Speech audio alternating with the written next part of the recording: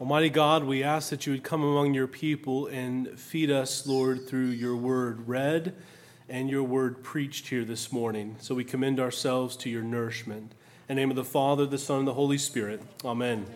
You may be seated. Well, good morning. Why don't you go ahead and turn with me to our Old Testament lesson from Amos, the prophet Amos, chapter 5.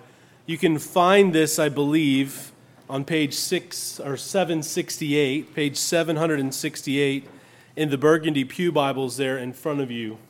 Amos kind of hides there among the 12 prophets there in the middle of our scriptures. In this passage, the prophet Amos attempts to pierce hard and self-assured hearts.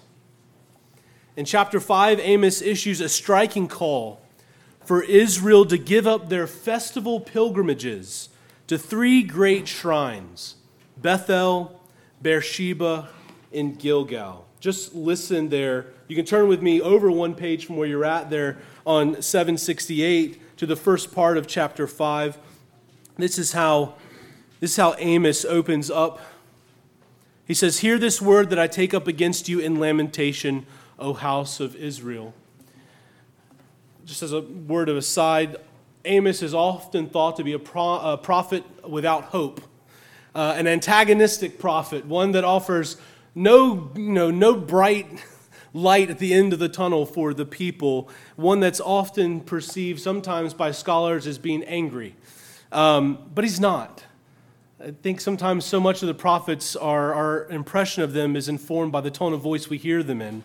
But Amos takes up these words in lamentation. This is out of great sorrow with which he speaks here in verse 2.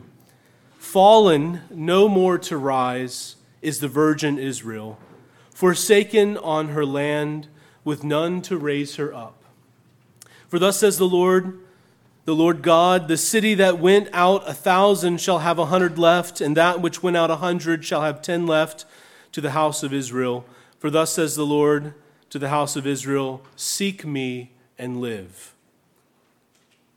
Do not seek Bethel, and do not enter into Gilgal, or cross over to Beersheba. For Gilgal shall surely go into exile, and Bethel shall come to nothing." Beersheba, that's what we'll focus on. This is the place that looms large in the context of what Amos has to say in verses 14 through 24. If you're not familiar with it, Beersheba is associated with all three of the great patriarchs, Abraham, Isaac, and Jacob. In Genesis chapter 21, a pagan king, Abimelech, declares to Abraham at Beersheba, "God is with you in all that you do." In chapter 26 of Genesis, Isaac receives a vision from God at Beersheba in which God declares to him, "Do not fear, for I am with you." And then years later, in Genesis 46, Jacob in his old age is heading for Egypt at the invitation of his long-lost but recently found son Joseph. And he receives a vision at Beersheba in which God says to him, "Do not be afraid. I will go down with you." At Beersheba, each of the three patriarchs received the assurance that God's presence and companionship with them, that it would go with them wherever they would go, even down into a land like Egypt. The loving voice of God declaring to each of them, "I am with you."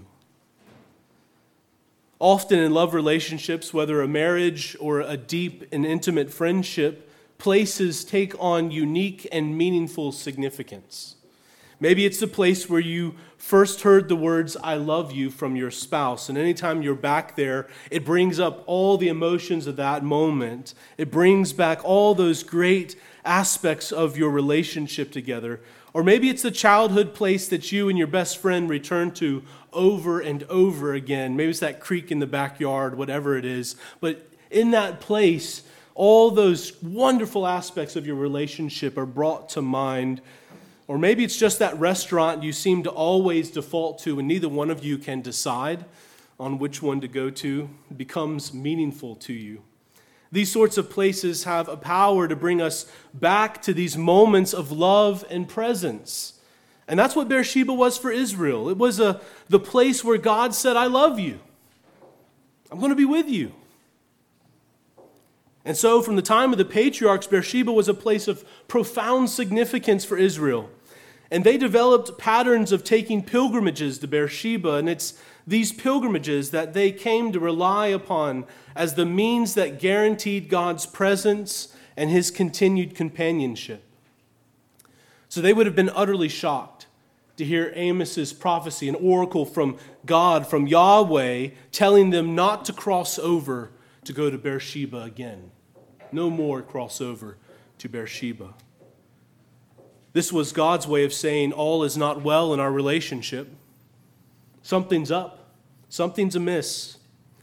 You see, the people of Israel that Amos addresses here were doing all the religious things. As we heard in the latter part of our lesson this morning, they were devout in their observances and their festivals. They were faithful in their sacrifices and their prayers and their peace offerings. But in all this, they failed to do the one thing that is essential, the one thing that is necessary. They failed to seek the Lord. Just like in a relationship, if the other person in that relationship with you is doing all the relationship things on the outside, but they fail in that to seek you. And you know what I'm talking about. To really be concerned with you and not just the mechanics of a relationship. Israel thought that in being religious, they could ensure God's presence with them. They thought that in making pilgrimages to Beersheba, the pilgrimage itself or their very presence there in that place would bestow upon them what that place promised and signified, a living relationship of love with God. They were confident that God was with them. That's what Amos implies there in verse 14 or verse 15. When he says, seek good and not evil, that you may live. And so the Lord, the God of hosts, will be with you, as you have said. They were clinging to this. They were confident that God was with them. They were self-assured of the presence of God. So much so that they were actively and outspoken in their desire for the day of the Lord to come. A day when God would be present in a new and more intense way, as a redeemer and as a judge. And in verses 16 through 17, Amos reveals what God's presence in their midst would be like. And in verses 18 through 20, he rebukes this desire to see the day of the Lord. Just listen there. If you have your text still open, you can read with me. Verse 16, therefore says Yahweh, the Lord, the God of hosts. That's Yahweh, the omnipotent one. The Lord. Now that word Lord is different than the first word Lord. This is the sovereign one. This is Adonai. So Yahweh, the omnipotent one, the sovereign, says this. In all the squares there shall be wailing, and in all the streets they shall say, alas, alas. They shall call the farmers to mourning. Those are the guys that tears are hard to come by, rough men. So from the roughest to the softest, and to the wailing of those who are skilled in lamentation, it's easy for you to shed tears. In all vineyards there shall be wailing. So those places of joy, right? Wine is supposed to be the thing that gladdens the hearts of men, as we are told. And even in the vineyards there shall be wailing. For, notice this, for I will pass through your midst. I will be present. But my presence is not what you think, says the Lord. And then, woe to you, verse 18, who desire the day of the Lord. Why would you have the day of the Lord? It is darkness and not light. As if a man fled from a lion and a bear met him, and you can strike or there and put it in and, because I don't think or is meant there. And he's gotten away from the bear, he's gotten to a house, and he leans on the wall to catch his breath, and a serpent bites him. Is not the day of the Lord darkness and not light, and gloom with no brightness in it? You see, Amos rebukes them because on the day of the Lord, God would indeed be present with them, as they had been claiming he was with them. When he says in 17, I will pass through your midst, but he will not be present in the way that they had confidently imagined. They had become complacent with God, as often we can do in our own relationships with others.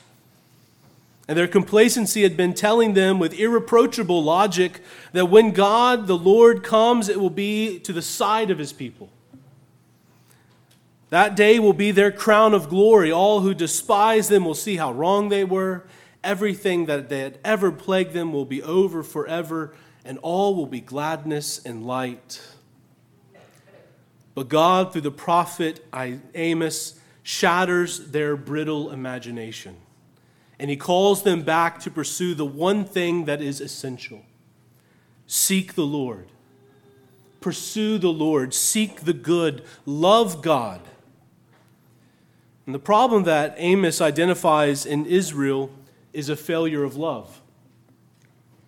Israel had grown lazy about love. They reduced their relationship with God to a few moments of intense past significance that they relied and returned to over and over again to reassure themselves that God was with them. Don't we have Beersheba? We can go there. We're good. God's with us.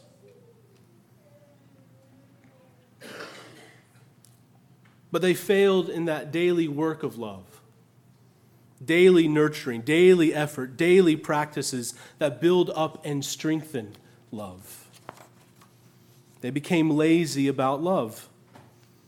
Like any love relationship, it begins to break down if all that you have to sustain it and keep it alive are a few good moments and memories. Few good parts of your lives that you can cling on to. If that's all you have, a relationship begins to break down because a relationship requires that daily work of attention, of attending to the one, of seeking, of pursuing. When God calls Israel here to seek him, to seek and love the good, he is calling them to a daily pursuit of him in all of life. It is through daily practices and disciplines of attending to the one we love, to God, whether we feel like doing them or not, that the decision to love is renewed and refreshed, and the commitment to love is kept alive. When we become lazy about love, the relationship begins to break down. And that's where we find Israel in Amos 5. They were no longer concerned with lovingly attending to God in daily life, and that was evidenced in the way they treated their neighbors and the poor especially. Listen to verses 10 through 13. This is describing them. They hate him who reproves in the gate. The gate is the court. Right? That's the place of decision. That's the place of judgment and justice.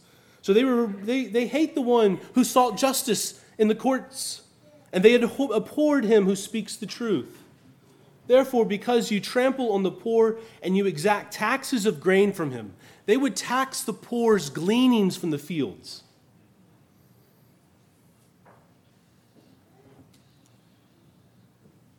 You have built houses of hewn stone, but you shall not dwell in them. You have planted pleasant vineyards, but you shall not drink their wine. For I know how many are your transgressions, and how great are your sins.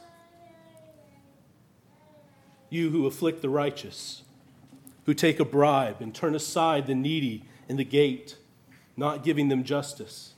Therefore, he who is prudent, who is wise, will keep silent in such a time, for it is an evil time.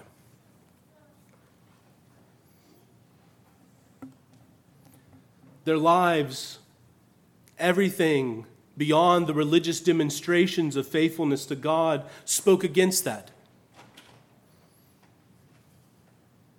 What good is Beersheba when you fail to pursue justice, to love truth, to seek the good of the poor and the needy? How can you say that you love me?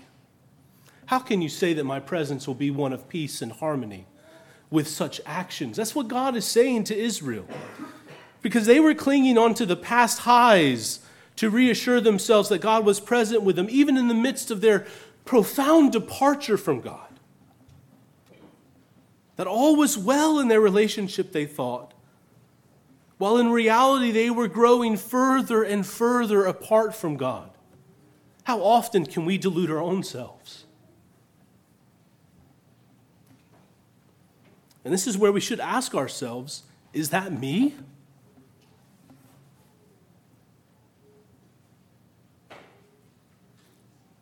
Have I become lazy about love in my relationship with God? Are you clinging? Am I clinging to some past moments of spiritual high? When we really felt the presence of God and we're doing that to reassure us that all is well? Is that what I'm doing? But daily neglecting the practices of love for God that nourish and sustain and build up a relationship with Him? Are you lazy about love? Am I lazy about love? The early church fathers identified this as the vice of acedia. That's a weird word, I know. What the Western church identified later on as sloth. It's one of the 7 deadly sins. Acedia is literally translated a lack of care. A lack of attending to the one thing that is necessary and essential. And though acedia implies a failure of effort in part, it is not necessarily laziness as we would typically understand it. You can be a workaholic and be plagued with sloth. Like Israel, they were working hard at all the religious things.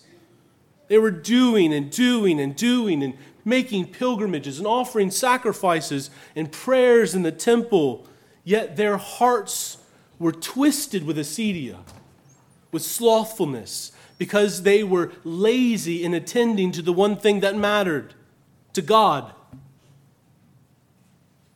to His revealed will for them.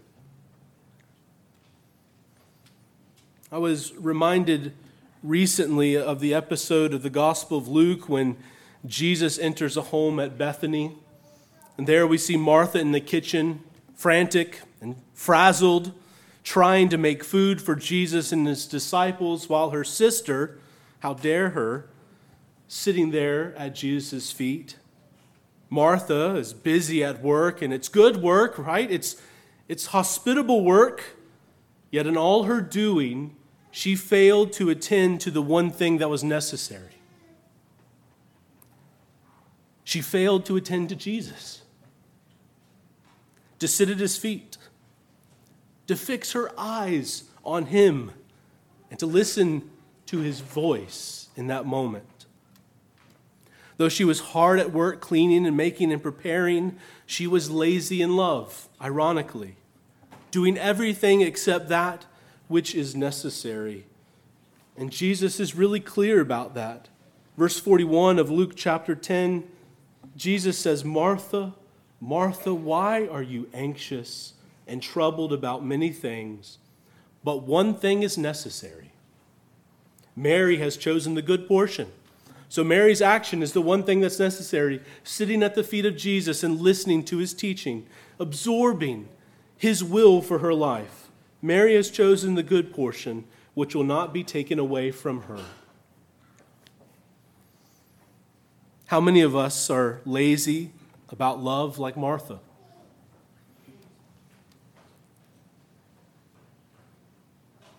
We're busy running around doing good work for Jesus, but we never stop to do the one thing that is necessary and essential to that work and to our lives.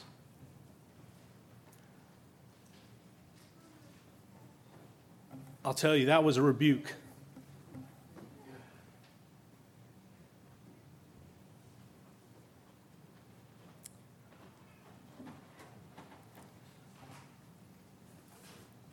That was a rebuke to me this week.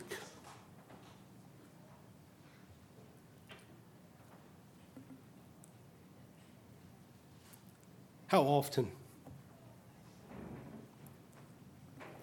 do we get busy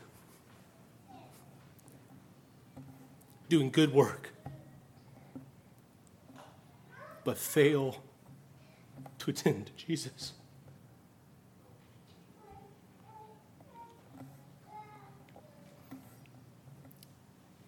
Fail to attend to the one who's present to us.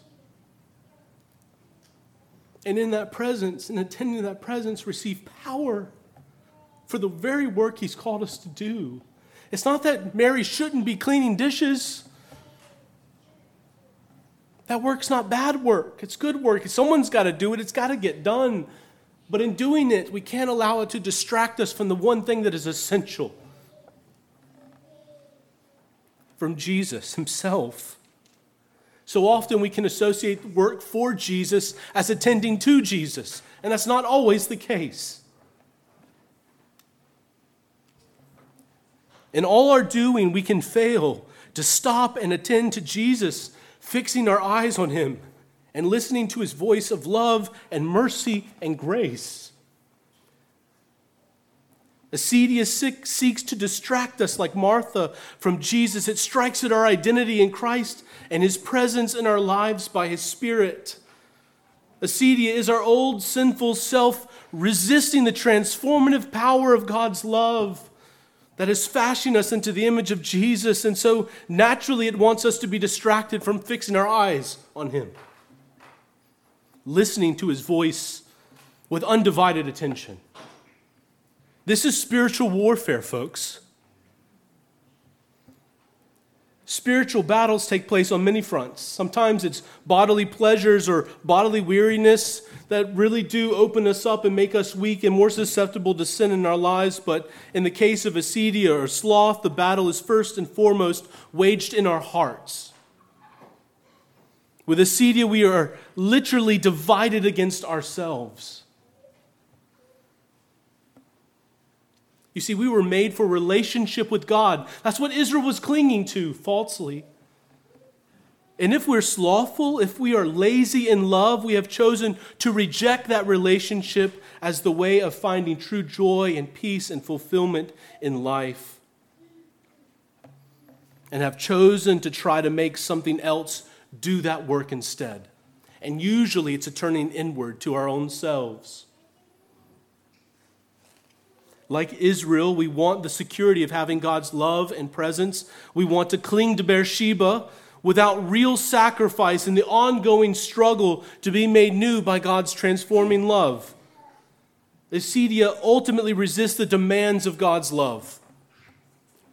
Acedia, slothfulness, ultimately resists the demands of God's love. So what can we do? And I think this is a vice that we are all particularly susceptible to in our age. An age of busyness, of frenzied activity, of productivity being a chief value. So what do? The desert fathers of the church, monks who devoted their lives to solitude and prayer for the sake of the world, they dealt extensively with acedia. And their recommendation was to cultivate what they called stability of place. Stability of place. At its core, stability of place is really perseverance. The ability to stay put. The ability to stay with it. To stick the course out. To see it through. The Desert Fathers recognize that acedia possesses a self-perpetuating dynamic, that it resists the very thing that is meant to overcome it, to cure it. And so one Desert Father said, the spirit of acedia drives the monk from his cell, but the monk who possesses perseverance will ever cultivate stillness. And we see this stillness in Mary of Bethany, sitting at the feet of Jesus, attending to him in loving attention. She had cultivated a perseverance that in one sense was able to endure Martha and her franticness. And it's this stillness also that we see in Jesus when he breaks away from the busy work of proclaiming the kingdom to desolate and quiet places to attend to his Father in love and prayer. So like Jesus and Mary of Bethany, we too must persevere in simple, daily acts of love that nourish and sustain us in the presence of God. Not relying on some spiritual moments of high, as wonderful as they were, but attending to the presence of God in daily tasks. And this is what God wanted of Israel in Amos 5 and what he wants from us today, to seek him, to pursue him, to know him. To no longer resist the demands of love, but to embrace them, and in embracing them, discover that God is present to us, not as judge on the day of the Lord, but as our loving Father, and to discover that Jesus is our doting brother. As we close this morning, the image of perseverance that Amos draws our attention to in chapter 5 of his prophecy is instructive and I think encouraging for us. Because this is where Amos lands too, along with the desert fathers. He lands with perseverance when he addresses God's people as the remnant of Joseph. Throughout his prophecies, Amos is interested in applying the patriarchal names to the people of his day, and so he draws Joseph into view here. Joseph was the man about whom the Beersheba promise of God's presence was asserted to be true, even when every evidence available suggested that it had been forgotten by God. When he was first sold by his brothers as a slave in Genesis 39, verse 2, we are told that the Lord was with him.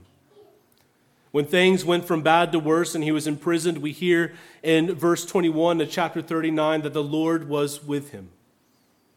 And as the days of his imprisonment went by, we were told again in Genesis 39, verse 21, that the Lord was with him. And finally, when hope had sunk below the horizon, Joseph was taken from prison, the prison house, to the throne room in one astonishing leap of reversal, because Pharaoh looked at him and said, "Can we find such a man as this, in whom is the Spirit of God?" The Lord was with him. In his life,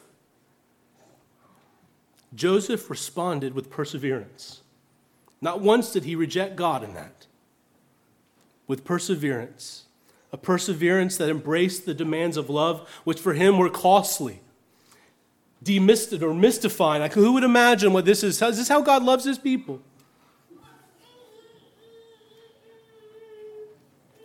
And that perseverance created a stillness in Joseph, even during the most difficult of times and circumstances, that enabled him to attend to God and to hear his voice. And this is what we see in Jesus in the Garden of Gethsemane, perseverance that opens up a place of stability amid turmoil and impending trial and pain, a place of stillness in which he embraces the demands of God's love and prayer.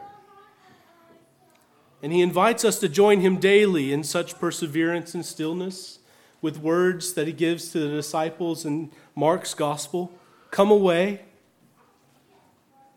by yourselves to a desolate place with me and rest a while. And in that place of stability, amid our days of turmoil and restlessness, we can find him, attend to him, and there embrace true rest and peace and life. So beginning today, I hope this is something you do every day. Ask the Spirit of God to empower you to persevere daily in embracing the demands of love, attending to the presence of Jesus in your life. That's going to be my prayer. Would you join me in that every day, asking the Spirit to empower you to embrace the demands of love in the presence of Jesus? In the name of the Father, the Son, and the Holy Spirit. Amen.